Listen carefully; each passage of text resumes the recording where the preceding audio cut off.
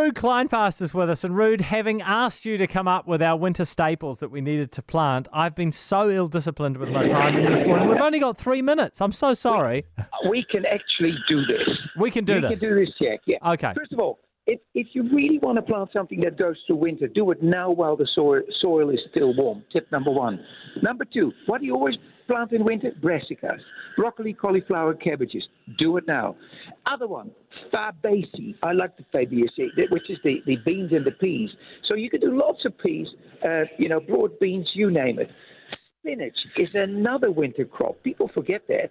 And most likely perpetual spinach, because spinach, I don't know, do you get that feeling in your teeth sometimes, that calcium thing after you've eaten spinach? Oh, no, what's that?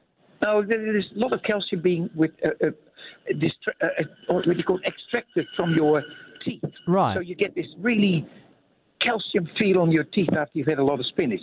I, for that reason, tend to grow perpetual spinach. Just a tip. That's what I grow. Yeah.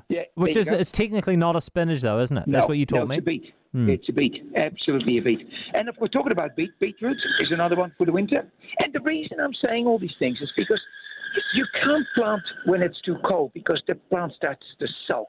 So while they're still warm, in a month's time, don't even bother. Now's the time to do it. Finally, cost lettuce will grow through the winter. You plant them every 2 or 3 weeks and you keep going. Coriander will normally bolt. Not now. That's okay. Wonderful. So hang on, coriander, it's a good time to go coriander? Absolutely. It's always in the shoulder season. It's always, near equinoxes, if you like. So that's the time now. Right. Okay. And finally, and people forget about this, asparagus. And I reckon you and I can make a bed on the 16th floor from which you can harvest asparagus all spring. But it takes a bit of doing, and it takes about 3 years to get it going. But you'll have the plants for life. How deep does it need to be? How deep does the soil need to be for my bed? About half a foot to a foot deep at the most. But you'll get more and more plants, and once it's established, you'll have it for decades. Okay. That sounds really good. Hey, Ruud, where are you? It sounds like you're in a police chase or something. I am. I've just been picked up by the cops. Now I'm at Sylvia Park. Julie needs to do some shopping. Oh, no. Oh, Ruud. Oh, you poor man. Do we need to send a saviour? Yeah. Oh.